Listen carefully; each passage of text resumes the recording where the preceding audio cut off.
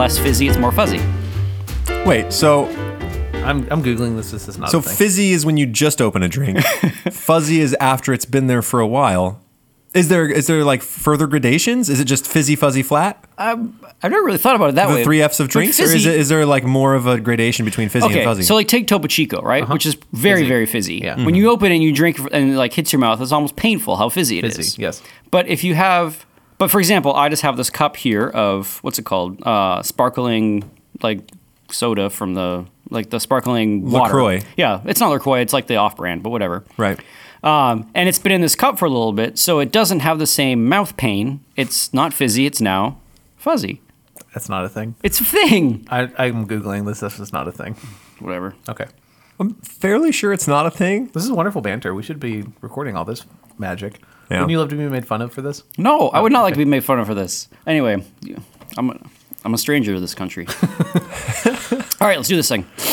Okay, well, listener, what you gosh. have been listening to is... Have you been recording the whole time? Oh, yeah. Have you really? Yeah. I'm so proud. Yeah, I figured the banter was so good that I had to turn I it didn't on realize you were recording. I'm mid-conversation. Deeply okay. This is terrifying. Yeah. that you could turn that on at any moment and we would never know. Absolutely any moment. I have the power, gentlemen. Wow. All right, well, listener, welcome to Classical Stuff You Should Know. I dropped you right there in the middle of a conversation because it was just... I thought if I was going to learn about fizzy versus fuzzy versus flat, that the listener should also learn about fizzy, fuzzy, and flat. My name is AJ Hannenberg. I am joined by a Canadian immigrant who applies the adjective of fuzz to his drinks even when they're not moldy. That would be Graham Donaldson. I feel like it makes sense if you think about it. And Thomas Magby, who correctly identifies drinks. I just feel betrayed by the ability to turn that recorder on and off. This is terrifying. Why is that betrayal? I mean, I could don't always know. get rid of it later if you guys Just want me to. having a conversation, just us. And now it's our millions of listeners who are tuning in for this. We have millions now? I feel like that's got to Wait, be a what? change. Welcome. No, that's exactly right. Hey, all you brand new Wait, what are you talking about? 1.9 million that got us to 2. Great to hear about you. That's awesome. Glad you're here. So this is Classical Stuff You Should Know. We are a podcast that aims to bring the classical world to you. And classical is kind of weirdly defined. Basically, we shoot for old stuff. That's kind of how we do it. My general policy is like 1800s and before. Yep. But you know, there's all kinds of definitions about classical. I like to stick to the Greeks if I can. Greeks and medievals and that sort of thing. You know, you have a safe margin. If it's Right. pre-1700, I feel really solid about it. But isn't today's topic like 19th century? Yeah, 19th, 20th it's century? creeping up there, but it's proposed by two men who were classical thinkers. Okay. Put it That's that fair. way. Yeah. So they're like classical surrogates. Yeah. They did Yeah. the classical work and then you're just sort of, Yeah. Taken from them. This the is truth. good. I like that. that works. All right. So today is led by Mr. Donaldson. So today, gentlemen, we are going to be talking about a economic theory put out by G.K. Chesterton, who we've talked about in the podcast before, a Catholic thinker in the 19th century in England, and his friend Hilaire Belloc, also a Catholic thinker in the 19th century in England. Wasn't Hilaire Belloc what Gandalf yelled at the That's the name of the thing. Balrog? Yeah. Hilaire Belloc. That's probably it. Sounds right. Yeah. So they were Catholic thinkers, and they had this way of thinking about economics that came out of a couple of papal, I guess they're bulls or missals, which Encyclical? both of those things are encyclicals. All three of bulls sound and missals awesome. sound awesome. Like if you put out I don't know, it just sounds. What should we call your very- letters? Bulls. It just sounds very aggressive. Yeah. Anyway, so Pope Leo the 13th wrote an encyclical called Rerum Novarum, and I don't know enough Latin to know what that translates to. But it was one of these encyclicals. Rights and duties. Oh, there you go. Rights and duties. I think. In response to kind of the growing industrialization and kind of the growth pains that were coming with industrialization and these new ideas that were floating around Europe, especially around communism and socialism. And then, of course, 100 years later, the rise of fascism and sort of uber-nationalism. And so Pope Leo XIII writes this document, and also Pope Leo XI has another document later taking up these themes, and then Pope John Paul II in the 90s has a third document that kind of takes up this question of what is man vis-a-vis money and institutions. This is kind of the idea. What and And then from one of those documents, I can't remember which one, there is the great line that markets are in service to man, man is not in service to markets. And I think that's John Paul II's quote. So there was, and all of these sort of documents get crystallized under the Wikipedia article. No, sorry. If you're trying to, that's what I just pulled up. If you're trying to figure out the how to, the sort of the category for this, it's either known as Catholic social teaching. It's kind of what it's often referred to. And you get variants of this Catholic social teaching that pop up in the Southern agrarian writings here in the U.S. I guess you would say that, who's that farmer guy we like? What's his name? Windleberry. Even though he's not Catholic, he sort of maybe fits into that. You also have this Dorothy Day and these Catholic social movements that happen. They're all part of this. But G.K. Chesterton and Hilaire Belloc devised this idea, and it's more of a sort of a prediction of what state capitalism will do over time and sort of the history of money looking back. So in order to understand this, I'm going to sort of put out their thought, especially Hilaire Belloc's idea of this, and then we'll kind of I don't know, I want to get your reactions on whether or not you think that this is crazy talk or not. It's crazy talk. No, we're not there yet. Oh, sorry. Just point at me when you want me to say it's crazy talk. Okay, cool. Okay. So the first sort of thing we need to understand is the Catholic idea in Rerum Novarum of subsidiary. That's crazy talk. Oh, you were scratching your eyebrow. Sorry. Sorry, that was not the signal. I thought that so. was. Subsidiary. So subsidiary is kind of this idea that a community of higher order should not infringe on the freedoms of communities of lower order. So the actual quote from Rerum Novarum is, "A community of higher order should not interfere in the internal life of a community of a lower order." And then he goes on to say, but that it should support it. So rich dudes shouldn't meddle in my life? It's not so much rich dudes. It's more like... so the president, nice. If you are trying to set up your neighborhood softball league for your kids, you don't need... You shouldn't need the city to tell you what to do, or the state. You don't need the state of Texas to regulate your neighborhood softball league. That's kind of the idea. So the idea of subsidiary is decisions should be made at the lowest communal level that they can be made, reasonably. I know it's a pretty loose term, and there's probably a lot of argumentation that can come from that. Well, I think the argumentation would just be what constitutes a decision to go to which level. Yeah. So the classic one that gets brought up a lot in these conversations is the idea of the education of children. Mm-hmm. So parents should be allowed to educate their children the way that they see fit, and that a higher level of community, so let's say the school board, shouldn't be allowed to say, you cannot learn these kinds of things in your family, right? Or you have to send your kid, and your kid has to sit through this kind of lecture or this kind of series of lectures or this curriculum in school. You have to do it. That would be going against this principle of subsidiary, that the lower or the smaller community rights should trump the bigger community's control. Because families can make that decision, they should make that decision. Mm-hmm. Even if there are certain things. So what if, I'm just throwing this out. So what if, are there certain things that as a country we want everyone to be taught? Is there not a place then for the federal role to say, everyone should learn math as a part, everyone should learn science? Yeah, good question. Is it a legitimate decision if someone says, actually, I don't really want I guess the math. legitimate question is at what level of the subsidiary should that decision be made?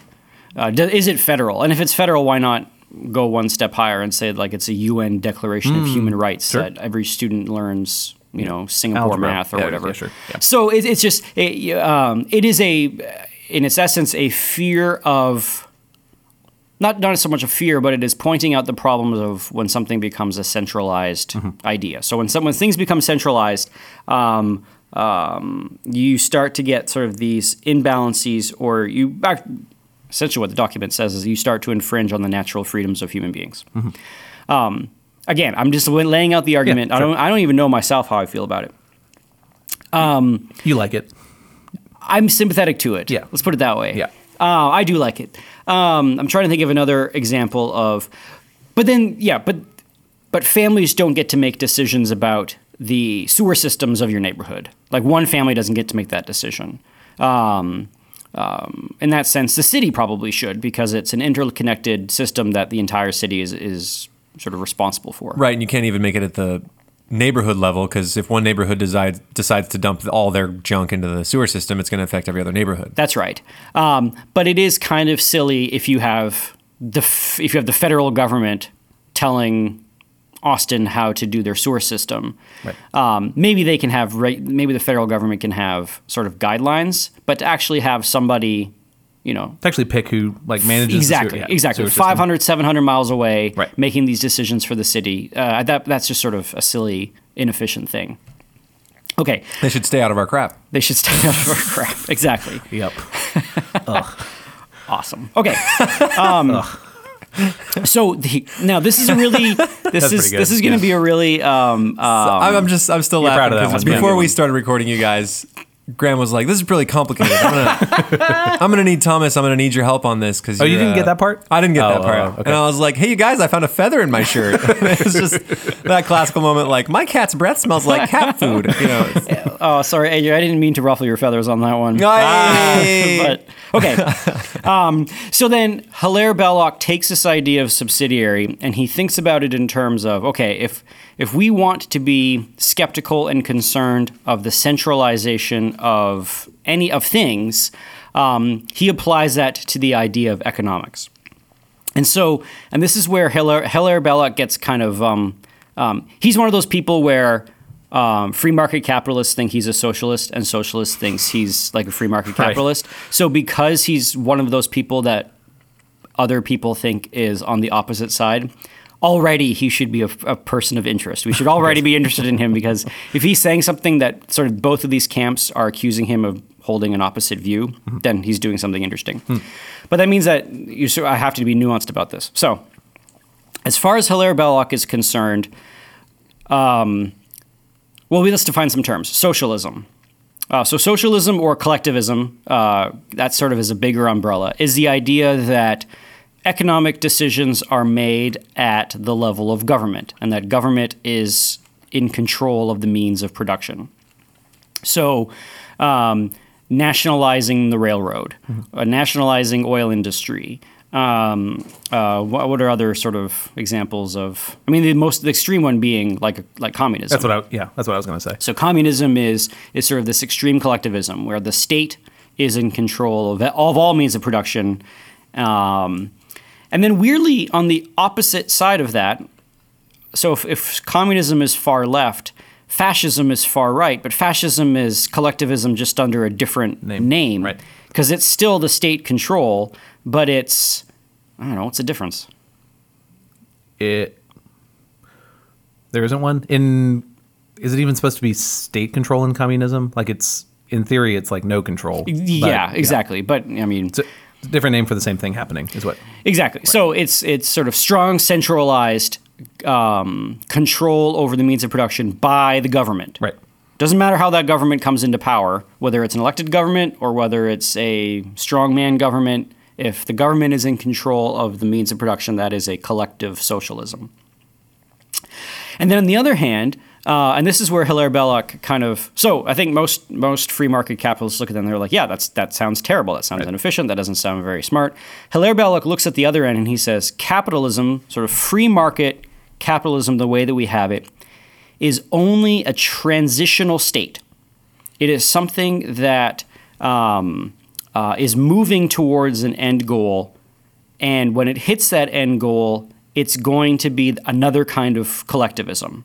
It won't be one under state control, but it'll be one under either you'll just have like Monopoly? 5 companies in the world that own everything, and like Amazon has bought all of its competitors or whatnot, and Google runs the internet and Facebook runs the media or whatever. So like an oligarchy of or and then also the idea of money. So money, the actual capital itself, is going to flow into fewer and smaller hands.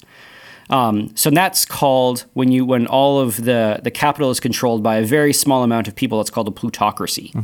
So So plutocracy is, give me a small number. 10%, 1%, 1/10 of 1% owns X amount of the capital, 90% of the capital. I'm starting to sound like Bernie Sanders. You are a little bit, yeah. For too long, 10% has Wow. been 1/10 of 10%. Now you're really sounding. That's pretty good. Sanders. Thank you, Yeah, I know. appreciate Seriously. Mr. Calling. To be Bernie Sanders. Can you Oh do my- Christopher Walken? Can you do Bernie Sanders as Christopher I Walken? don't think I can. I believe in you. But I did. fever. I did recently rewatch the Christopher Walken Fatboy Slim music video. Yeah, as you should. Oh man, I that did thing- too. As I was watching that maybe like 2 weeks ago, and I just had that moment of like, how did this get How did this- made? yeah, totally. Anyway, that's a whole other bag of worms. What? So Bag of worms. the idea being that so in socialism, the individual's ability to control their own means of production is taken away from them. Yes. The state now runs the factory. The state now runs the economy and tells you what your job is or whatever.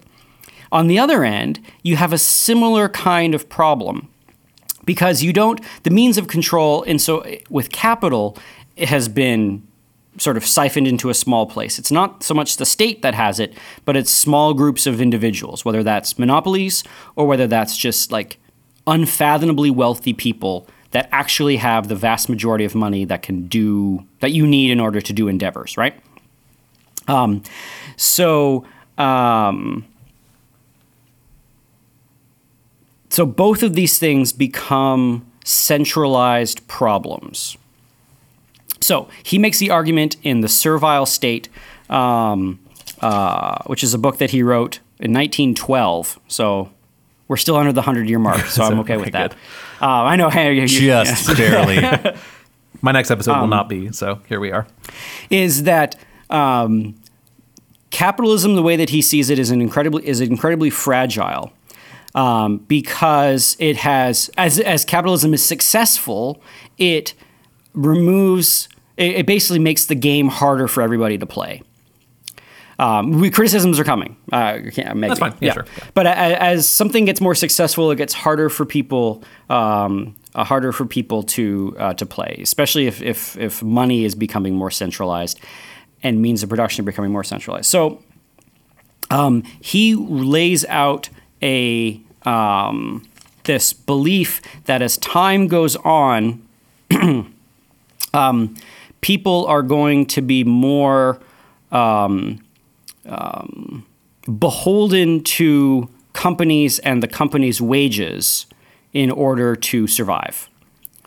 So you have the fact that you are you're beholden to the companies for wages. Wage slave is probably the extreme way of saying it, but you need the flow of money from the owners to you, the laborer, to you, the worker. I'm there. Yeah. I don't have my own farm. Exactly. So Hilaire Belloc's and G.K. Chesterton's idea is that economic freedom for human beings is to have, and this is why it's called distributism, which makes it sound like socialism because they're distributing, which is sort of a terrible branding name problem. We need to rename it. Rebrand, or whatever. Yeah. But the basic idea is that human beings are more free insofar as human beings have direct control over their means of production. And that means either land for, back when they were writing this, agrarian farming, but that also means the owning of tools for being a blacksmith or doing anything, and having capital in order to start up your little your enterprise, whatever it is. I guess in modern equivalents of this would be something along the lines of kind of like the wave of independent contracting positions that there are. Right. The internet has given people the ability to freelance or Airbnb your house. These kinds of things have distributist ideas or can be sort of looked at through that lens behind them. So, okay, so let's talk a little bit about this means of production thing, because Hilaire Belloc uses an example from history to talk about how this happened. So he starts The Servile State with the question, why was there less slavery in the Middle Ages? That's kind of his idea. Why was there less actual? And what he means by slavery is legal contracts between workers and sort of the owners. Like slavery was an engine that drove the Roman Empire. And then he says, slavery began to again become more potent and formalized in what? 15th, 16th, 17th century. Then you have the transatlantic slave trade, and then you have all that sort of terrible inhumanity. And he says, how come in the Middle Ages? Now, there were slaves in the Middle Ages, of course. If you look, if you do a history of the Middle Ages, there's still slavery. There are, saints who were traded as slaves who, preached the gospel to their pagan masters, and then they became Christians and all that. So there was slavery, but Belloc's reasoning is that it was less institutionalized as it was in the Roman Empire, and then was also less institutionalized as it was after the end of the Middle Ages. And he's sort of asking the question, why? What was going on? Weren't people working land that wasn't theirs, like the monastery or church would own land? Exactly. And then like the people of that community would work that land. And I get the details wrong, but so there was some amount that they owed. So since they didn't own the land and they were getting stuff from the land, they had to pay a certain amount. Yep. Like, so if they were harvesting grain, then they would have to get 10 bushels of grain a week or whatever. That's right. And then they give that to the community, the monastery, and then the owners done. of the land. Yeah, and then they're done after that. So yeah, and that's kind of the idea. Now, lots of people criticize Belloc by saying that he's kind of this medieval apologist that says everything was rosy and great in the Middle Ages, and you're sort of living in this this feel-good anarchy agrarian community. It's not. There's still laborers, and there's still owners. There's still have-nots. They didn't have toilet paper or peanut butter, so fair. Nothing can be that good. Can't be that great. Good, fair. But he says just a jelly sandwich. Who wants that? That's a good point. Yeah. You didn't even have jelly? I don't know. They probably did. Oh yeah, I'm sure Preserves they and did. stuff. Preserves. Yeah. Sure. Sugar's expensive. Or wait, when did canning come about? Man, I don't know. Way later. That's our Yeah, next it has classical to be stuff later. episode is going to be on canning. Yeah. Okay, good. Kitchen stuff. But anyway, Kitchen so stuff you he's should know. kitchen stuff. But Hilaire Belloc puts out the idea of, okay, this is how kind of the medieval social order worked. Is you did have owners, landowners, and for the vast majority of places, it was the monasteries. Mm-hmm. The monasteries were the actual caretakers of the land, and you also had noble lords who were caretakers of the land. And there was a weak centralized power in the kings. So you did have kings, but they weren't anything like the centralized powers of nation states that we have today. Right. Everything was like basically handshakes and goodwill. And as you listen to the Plantagenet series, you know that every king's problem was he needed to have the lords on his side. And then the lords needed to have, and then you needed to have the church on the side. And it was this whole sort of interconnected network of power as opposed to a hierarchy of power. And I think that's a really important distinction, is that it was more network than hierarchy. Anyway. The king was in charge, but if he couldn't get anyone to come to his backing, the nobles could rebel. That's and right. Put somebody else in there instead. Mm-hmm. Yeah. So you had owners of land, but it was distributed amongst many, many, many more monasteries and small little ownership groups than after the dissolution of the monarchies in Henry VIII. So this was sort of his idea. So you have the owners of the land are these monasteries. Let's just use monasteries as a sort of the simplified version of it. And they are groups of people that, whether or not they believed it or whether or not they did, they have taken some kind of vow of poverty. Yep. Now, as we know, not every monastery held to that, and they accumulated vast wealth, but probably not as vast wealth as we kind of Would think of. Right. Compared to the kind of vast wealth that not is accumulated Amazon now. wealth. It's not, yeah, they're not Bezos. Yeah. Anyway, so you have these monasteries who have taken this vow of poverty and then have vast tracts of land, and they accumulated more land as people died and gave their land to it. So the monasteries had agreements with the local workers. They didn't have enough monks to work the land, and so you had local farmers who lived on the land, raised their families on there. And yeah, Thomas, like you said, they had to pay a tithe to the church. So for simplicity's sake, let's just say that the tithe ended up being around 2 days of work, and then you had 5 days of work after that. That's kind of pretty much how it worked itself out. the tithe was 10%, or the tithe was whatever it was. It probably varied from monastery to monastery and lord to lord. And if it was more, people got ticked, and if it was less, then the monastery would lose money or whatever. So let's just say it was 2 days a week. So 2 days a week, the work that you do, the fruits of that labor go to the monastery, and then whatever you can get from the 5 days a week was yours to keep. This was essentially how the Middle Ages worked. Now, those people, you didn't own the land; the monastery owned the land, but you essentially controlled the means of your own family's survival. If you worked harder or more efficiently or took better care of your tools, and then you got to reap those benefits. If you didn't, then you were in trouble. Okay, so for Hilaire Belloc, the big change happens not in the Industrial Revolution, which is how a lot of history textbooks sort of talk about the rise of capitalism. They say, the Industrial Revolution, and we got the cotton gin, and at least that's how I was taught it. Mm-hmm. But he says, no, the big change happened when Henry VIII dissolved the monasteries. So when Henry VIII became Anglican, started the Anglican Church, right. So he divorced his wife. Sorry, I like poking fun at Thomas's Anglicanism. Yeah. I thought an Anglican was a seabird. That sounds about right. No, I'm kidding. I know what that is. He dissolved the monasteries, so the monasteries were now seen as a threat. Uh-huh. And so then for a period of time, the King of England actually owned all of the land that he dissolved the monasteries under. So he dissolved the monasteries and took all the land under the crown. And the tolerance for crown control over this was a little bit higher because people were like, oh my goodness, we have a strong king, a strong England. This is a good thing. And then as Henry needed political favors from his lords, he began to distribute the land to nobles and to people that he needed to curry favors from.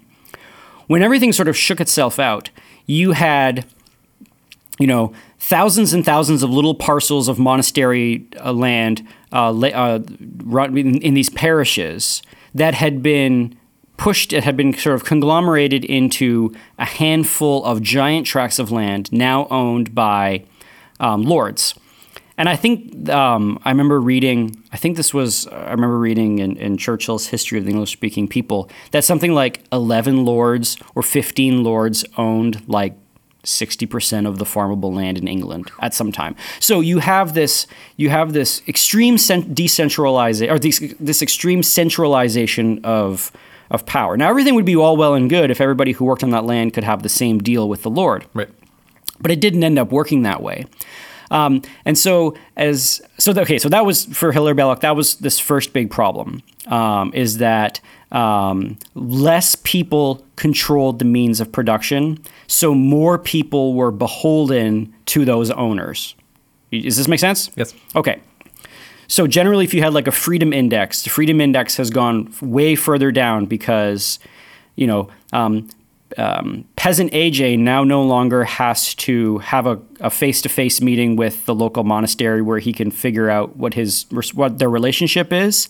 He now has a relationship with a lord who is in Parliament, who is not anywhere near his farmland. And so AJ's either shooting in the dark or he's now working with a bureaucracy. He's not working with the local government, if you want to put it that way. Okay. Yeah. So for Hilaire Belloc, that was a big shift. And then the next big shift comes when yes, you now have this rise of industrialization, and instead of having basically serfs who, the rosiest way you could talk about serfs were independent contractors. That's probably putting too nice of generous, That's a very generous way of putting it. Sweet. But they at least had control, whether still pretty rudimentary, but they still had control over over their means of production. This kind of shifts, as for Hilaire Belloc's argument is, when people were moving into the idea of wages and salary. That's the next big change for Belloc is and then we're moving into this idea of salary. So did the Lord start paying out a salary at this? It's still the same setup. It's still the same setup. You give your 2 bushels or your 2 days worth of whatever to the Lord. You still have the other 5 days. So then is the Industrial Revolution where wages? Yeah, so the Industrial Revolution are where wages come in, and then you've got this new way so that people are the individual is no longer seen as a member of the parish who works, but an individual seen as someone who has labor that they trade their time and their labor for cash. Yeah. And so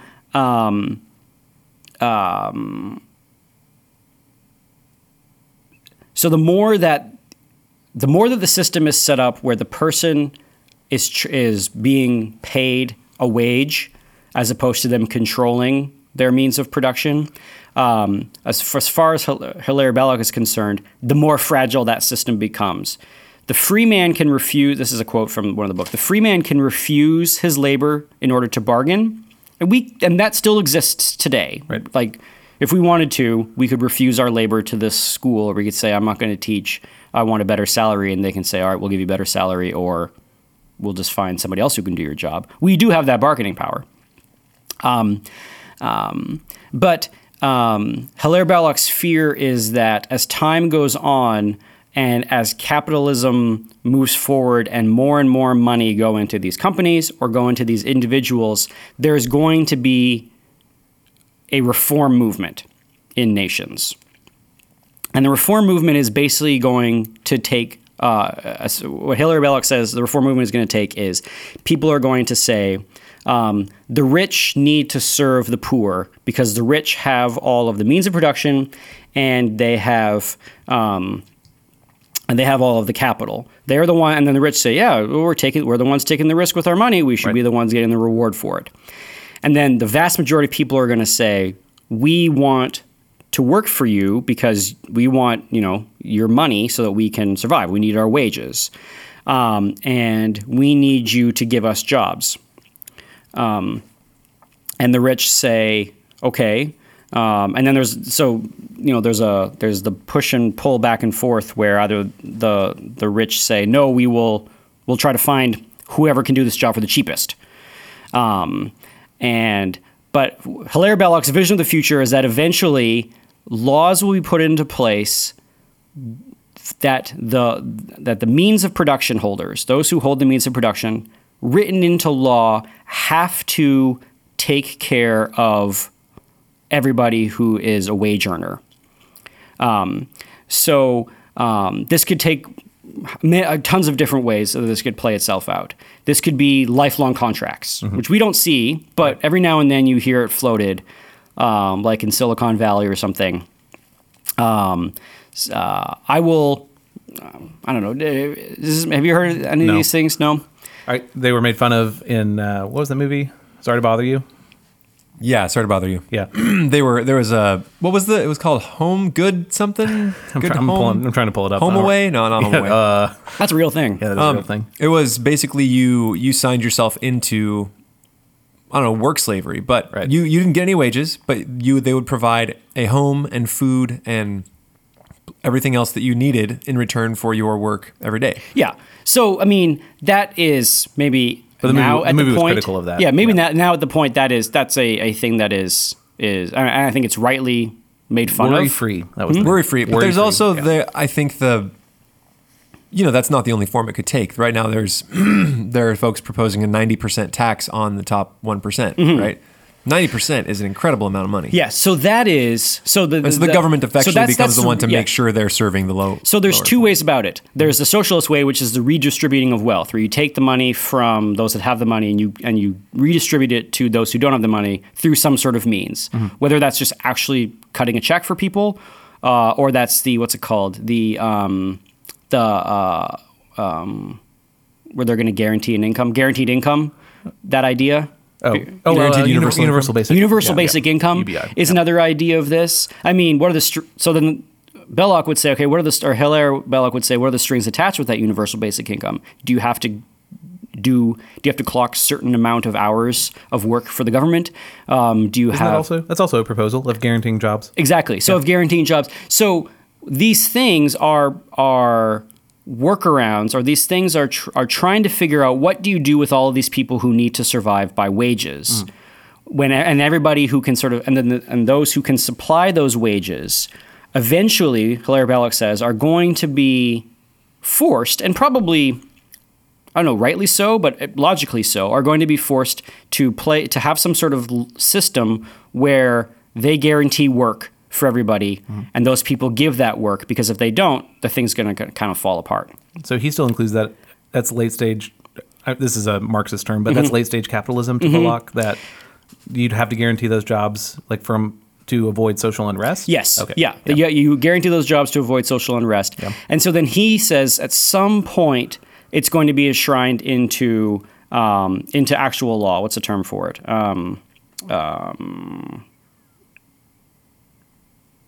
I guess just law. Yeah. He's got a specific term for it. And then he says when that thing happens, now you've kind of set up people who are, whichever mechanism it's from, there is a legal obligation between owners and sellers of their labor, and he says that is essentially servility, which is why it's called the servile state, or slavery under another term. And he says whether this is coming through the means of a centralized government control, which would be socialism, or some sort of plutocracy, or some sort of monopolies, which would be a corporation control. He says either way, the move is going to be towards some sort of social contract between those, where people are giving their labor for a guaranteed basic income or guaranteed wages, and that's and then you've sort of institutionalized this kind of slavery. He says, so then the opposite of that is people having the ownership of their own means of production. So I mean, the universal basic income, you're basically saying you are then therefore a slave to the state. Yeah, or it now becomes a tool. Because you are entirely dependent upon them. It now becomes a tool of coercion, because do criminals get universal basic income? If you get caught in possession of an illegal drug, do you get? Then the question is, who doesn't get it? And if the giving and the taking away is either centralized thing, either your employer, your mega employer, or the government, well, now you've got people who are kind of having to play ball or be destitute. Mm-hmm.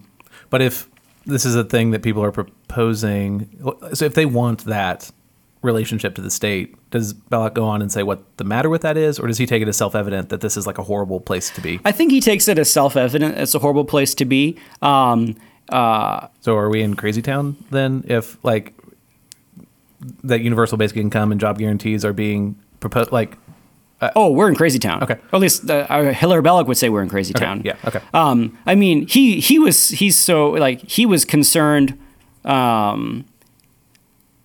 He was raising a stink when Parliament in England made it illegal to collect firewood in the nationalized parks. Yeah. Right.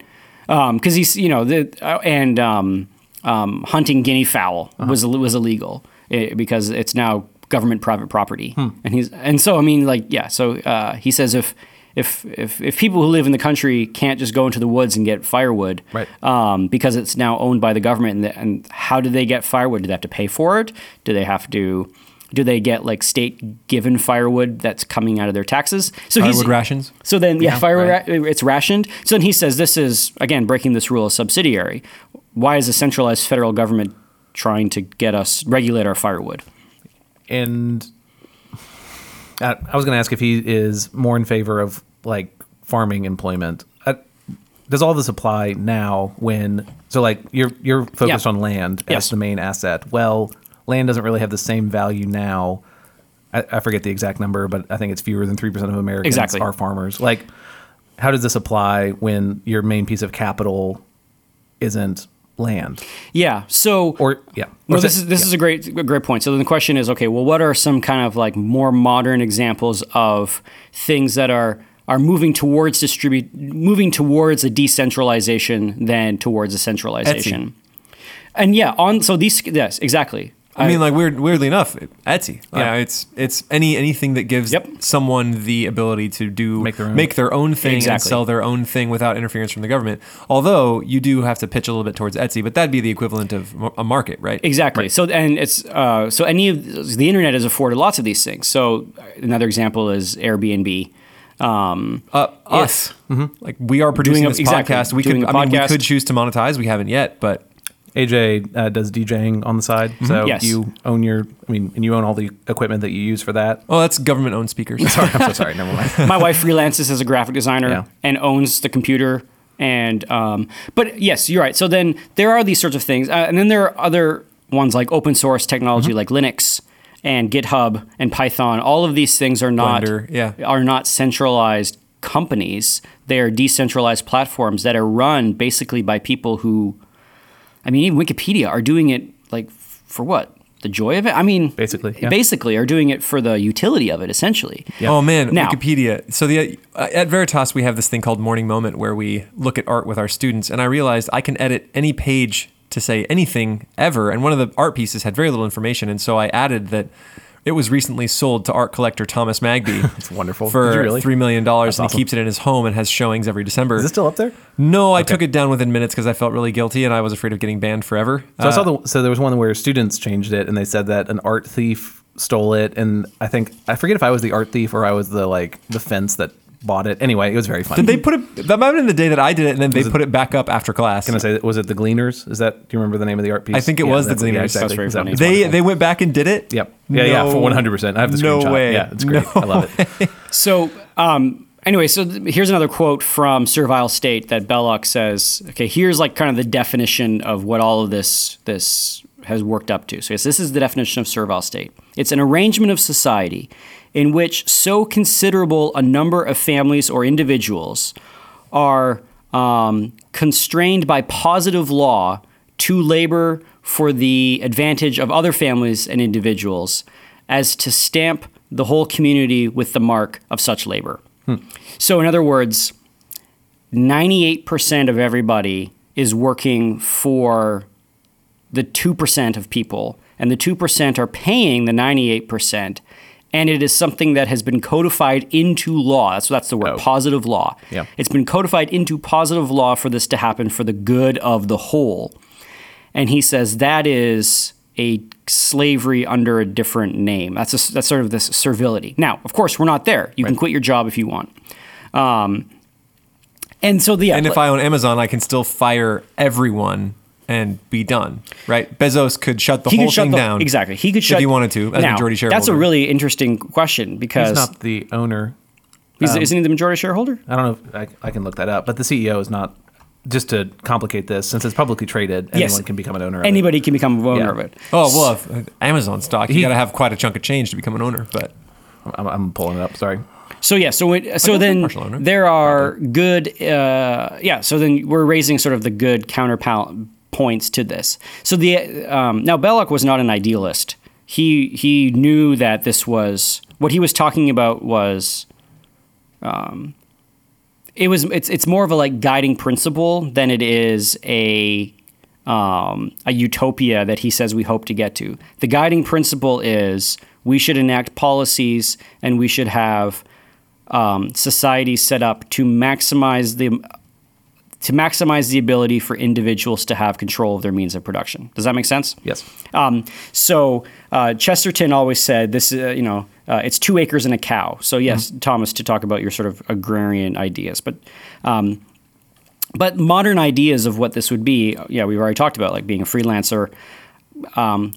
There's another company. They do, they run Basecamp. Do you know what Basecamp is? Yeah. What's Basecamp, Thomas? It's, sorry, I just pulled up. So I think if I'm reading this right, Bezos owns about 20% of the company, somewhere between 18 and 20%. Well, then here's a fun case study. Let's say that all the shareholders, every single shareholder of Amazon got together and you're like, you guys, this was a great run. We're done. This was awesome, but we're done. Do you think that we as like a economy and a country would just, I guess the question is, would you think that the government would just allow that to happen? No.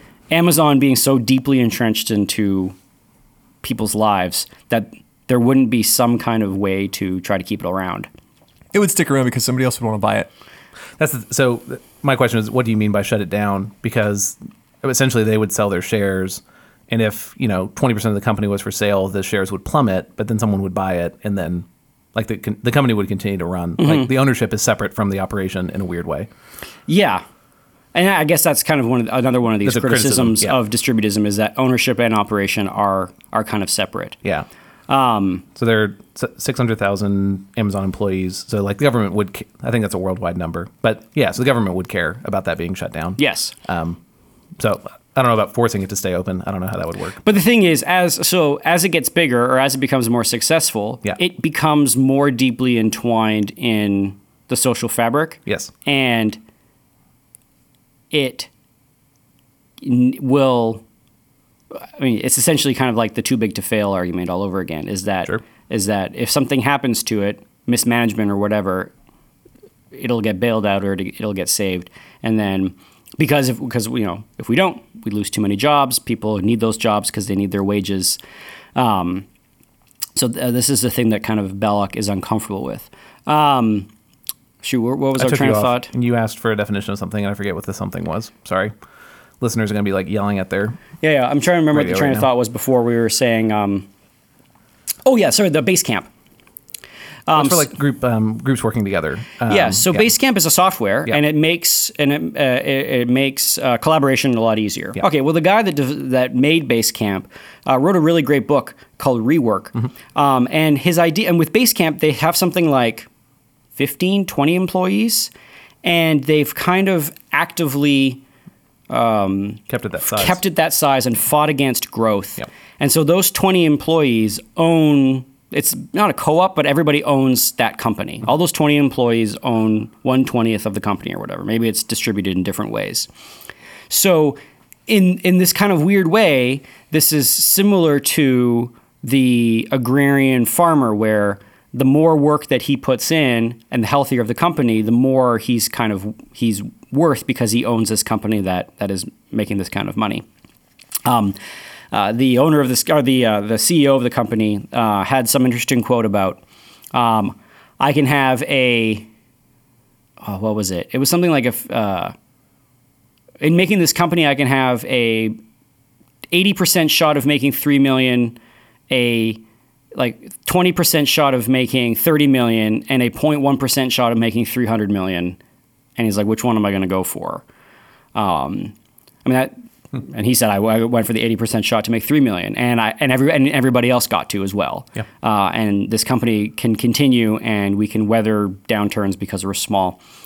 Listener, if this is another thing that you sort of find interesting, another book that you can read is Schumacher's Small is Beautiful. It's a great book. With the delightful subtitle of Economics as if People Matter. Isn't that good? Yeah. It's awesome. Drive a smart car? I don't know. Small is beautiful, Small is probably. beautiful. Yeah. But a similar kind of idea that Drives a little tiny suitcase. that growth is not necessarily a good into and of itself when it comes to economics, because you get to this point where it becomes this kind of absurd thing where it has an overweighted control over the community. Small is Beautiful is also helpful because Schumacher is pushing back against there being only two categories of you are either socialist or you are capitalist. And that's kind of what Belloc's doing too. Sure.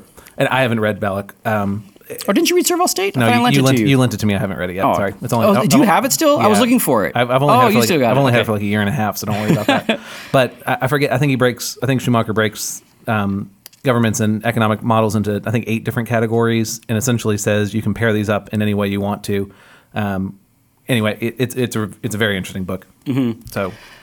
Other criticisms of distributism are it kind of doesn't provide as good an engine for innovation as what we have right now, because it's essentially a conservative economics. We're trying to keep communities in the way that they and sort of we're trying to keep people to be able to have a rational or to have a flow of life that is more predictable or more in the hands of the individual. And so then to create like a new Facebook that sort of explodes and takes over, there's less of a fertile ground for innovation. It would prevent things like Tesla. Tesla could never replace all the cars on the planet because there'd be 5 people running the company, 20 people making the cars, and it just would never be large enough. Yeah. And then the other thing is when all of the workers are the owners, there's just studies that show that it's harder for those companies to weather changes in the economy. Yep. So if jet fuel prices go up or go down, these companies can easily fire workers or can easily restructure their airlines. It's harder to do that when the owners and the workers are one, because they get sort of voting rights. Yep. But there are examples of big co-ops, like co-ops that employ tens of thousands of people. So it's not just 15 people. There's one in Spain called, I don't know how to pronounce it. It's like Mondragon, or I don't know. It's this, basically it's a co-op, a giant co-op that employs like 70,000 people. And it's in the Basque region of Spain, so it's also got this like ethnic localization to it that probably has helped it be cohesive. And if you work there, you are an owner of it, and everybody gets a vote, and they have some pretty sort of stringent voting rights. And you can still, people can still get fired and companies can still go bankrupt. They own a bunch of different kinds of companies under this umbrella. And I don't know too much about it, but it's really fascinating. But it's kind of in this model of this distributism. So like, you work for that company, you're never going to have your boss say, hey, we've liquidated your position, and if you want to keep your job, you're moving to Seattle. Right? And which is a very real thing that happens right now. And so you have then this unrootedness that the system that we have brings. But then there's also all of the benefits that the system brings, like all the innovation and AJ's dream of owning a Tesla and all these kinds of things. Yeah. So any large company that with high fixed costs. So I think of like a steel manufacturer or car manufacturer is a good example too. You need a larger scale to make that possible. But I guess there are also, maybe banks are a category where you don't really need, anyway, the benefit of a large bank is the ability to get your cash anywhere for free. But outside of that, you don't really need a big bank. Yes. So. Anyway, yeah. So it seems to me, I mean, I'm trying to work through this in my head, but isn't any specialization within a society or society itself, isn't that slavery under any other name? Like, take, for example, the butcher. I don't know how the butcher does what he does.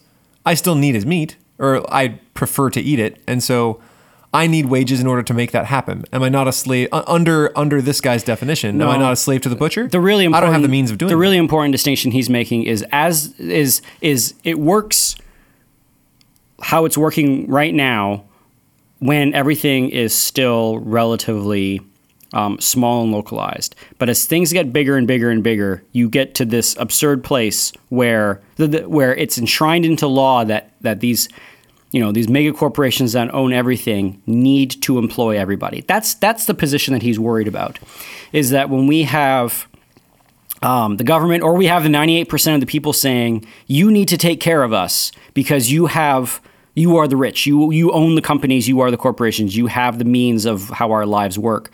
And we will work for you, but you need to guarantee that we will not starve and die, because if you stopped, we would. If you sort of turned off your company, we would. And so then, that 98% of people are going to turn to the legislative body and say, make them save us, essentially. That's the problem he's concerned about. He's not someone who's saying like, paying your butcher to do something that you don't know how to do. Interdependence is bad. Yeah. No, he's not saying that. He says, in fact, interdependence is very, very, very good until it gets so imbalanced that it becomes a different thing altogether. That's kind of his point, is that, so think of the land again with the monasteries. Thomas, you were right. It was essentially the same bargain, but instead of you being beholden to 1,000 different landowners, you are now beholden to 11. And when you get to that point, the power that one man wields to make a decision on his land can affect tens of thousands of people, whereas the decision of one abbot is only going to affect like a small village. So it's kind of that idea, is that as the thing gets more imbalanced, you're going to have these the imbalance is going to create a situation that is intolerable to vast amount of people, and they're going to demand some kind of solution. Yep. And Belloc says, the solution is either say, government, you take it over, and that's socialism, or it's going to say, companies guarantee us things and we'll sign on the dotted line, and that's essentially like wage slavery, or some kind of breaking up of the big back into the small, back into the distribution. And if we move sort of past Belloc, maybe the other idea would be some kind of technological advance that makes it easier for individual people to control their means of production. And I think the internet's been like an example of that. So that means it's happened. I don't know. Because even with all these, I like the argument of distributism. I like the argument of small companies and family-owned industries and things like that. But all those things are possible in a capitalist system also. Yes. The gravitational pull is toward larger and larger. But it's still possible to structure your company essentially however you want to. I guess maybe the thing that got me over the hump in understanding Belloc is the idea that capitalism isn't so much a finished system as it is like intermediary, a hallway that leads somewhere. Yep. And unless you keep on building extensions to the hallway, which seems like what we're doing with our laws, but the only breaking way up monopolies and keeping things small. But the only way to create extensions to the hallway is to allow things to fail.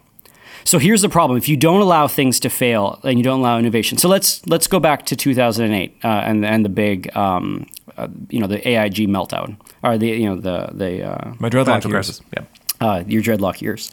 Really? So, for example, just out of college. Good. AIG gets bailed out, right? And then the big debate is, and the reason for it was, if AIG melted down, like, we would have been eating dog food in the streets. Like, this is essentially what people were saying. It was going to be Armageddon, the end of the world. And of course, AIG was definitely making that argument. If we fail, America's dead. So we bailed it out, and AIG, and then people who were owning the other side of that trade lost their money or whatever. And it had to be paid out of taxes. But and it actually turned out to be good. But we never got any innovation that would have come if AIG had failed, and now we had basically like this forest fire that killed this old growth forest. We wouldn't have had any kinds of opportunities for innovation for some sort of new insurance paradigm to take over, right? So that's the argument, is that yes, we can kind of perpetuate the hallway, and if we allow sort of, what is it? Now the metaphor is going to suck. If we allow like the failed hallways to crumble, or or we allow people to have offshoots of hallways. If we don't do that because something gets too big for it to fail, and we're going to prop it up because its destruction is too unpalatable for whatever reason, then we are going to miss out on the innovation for changing these kinds of things. And you're just kicking the can down the line for when it becomes so intolerable that the vast majority of people say either government save us or companies take care of us. And that's kind of was sort of maybe what Belloc's worry 100 years ago. Sure. Does this have anything to do with the fact that Megby and I are moving to the woods and are starting a farm? No, I'm just kidding. Yeah, Maybe it does. Kind of a little bit. But this was sort of where I wanted to end this on, is Belloc and Chesterton weren't idealists, and they weren't, we need to rip the system down and rebuild it in this image and work towards a sort of utopia, like how many sort of socialists are, and in many ways how a lot of sort of libertarian free market thinkers are. Their idea was each individual person should take on the responsibility of trying to have as much control over their means of production as possible. And I think that's like the really good takeaway for Christians. I think that's a really good takeaway for Christians who are already predisposed to be a little skeptical of, mammon and materialism and kind of the carrots and sticks that are given to us for how we take part in the system. I don't think it means that you remove yourself from the modern economy, although I'm sure there are some Christians out there who do advocate for that. But I do think a little more thoughtfulness towards how I get my money, where my money goes to, and who that money benefits, I think that kind of thoughtfulness needs to be something that is thought more, preached more on, and Christians should learn or should try to implement that subsidiary principle, and also think more about like having a little more control over their means of production, the way they can take care and raise their families. Because right now the system is, in very many ways, not one that's set up for the health of families. That we talked about. Companies saying, "I guess what, you're going to Seattle, and that's the only way you can keep your job, or you can quit and you can look for something else here. Good luck." That's a really disruptive thing for a family, but that's kind of like a pretty crappy trade to have to think about. Do I uproot and move to a new place so I can continue to have money, or do I roll the dice and try to find something else here? That's a hard one that lots of families go through. And then also the other one being, the goods of modern life are so expensive. Now we need two incomes for this to happen. And then that's, I think that's had a pretty predictable strain on modern family life, and in many ways something that this school is trying to be against because we're this university model. But that's a whole other podcast. Anyway, so I don't know what the takeaway is. I think it's just more that we as Christians need to be more thoughtful about our relationship to the modern system that we find ourselves in. And I'm not a scream for the hills, build our own community in the woods kind of guy, even though you are moving. We're moving to the woods. Yeah. But I think unthinkingly being a part of it is also kind of dangerous as well. I don't know what other takeaways. I don't know. Any other thoughts? Most people should. I think people should develop a skill, and then it is beneficial to get some sort of training in the big company, and then probably set out on your own. I think most people should have an LLC, which I don't know if AJ has one for his DJing stuff. But I do not. Oh, well, this is awkward. Like, most people should be. But I mean, it's because I don't really need one. I can file taxes without it. Usually, it's more for like liability purposes. But most people should be developing a skill and then selling their own labor, as opposed to selling it to a company. Yeah. Yeah. I agree with like all of the ideas of distributism. I think most of the results are possible in a capitalist system. Yes. But the system does work against. Yeah. I guess maybe it's more he's worried that we kind of have like two strains of capitalism going at the same time. And when one strain gets big enough, it changes the game. And we have some kind of game-changing decision that makes the possibilities of individual means of production labor impossible to do. So a second ago we were talking about Etsy and the increased opportunity for freelancing, for doing work on your own, since the growth of the internet. But I was pulling up numbers. If you compare the 90s to today, a higher percentage of people work for large companies than did 15 years ago. So even as more opportunities are there, we're actually choosing the bigger companies. So here's an example. Let's say that there's enough political movement behind Etsy, and they say, you know what, Etsy, if you're going to have people on your platform, you need to provide those people health care. Right. And then Etsy says, we're a platform, we're not an employer. And it says, doesn't matter, lots of people are using this, and they don't have their health care. And Etsy says, okay, if that's going to be law, then we shut down, and then Etsy goes away. So it's that kind of idea of the centralized power that I think is Belloc's worried about. Yeah. Anyway. All right. Well, thank you for listening, everybody. This has been Classical Stuff You Should Know. You can catch us on Twitter at CLSSCAL Stuff. And, if you tweet, we will tweet back. And then you can email us at classicalstuff@veritasacademy.net and check out our website at classicalstuff.net. There's a lot. I have to say classical like 14 times in that little outro. It's our thing. Yeah. So I'm going to go be a farmer, and I hope you will too. Good. And I'll be growing rutabagas. So stay out of the rutabaga market because I am going to charge, just so much for mine. Bummer. Oh man, we didn't even get to talk about guilds. Anyway, whatever. Next time on Classical Stuff. Next time on Classical Stuff. There's some few things we got wrong, but I'm too lazy to open the email right now, so you'll hear about those in a future podcast. Thanks. We got a lot wrong. Yeah. Goodbye. Bye.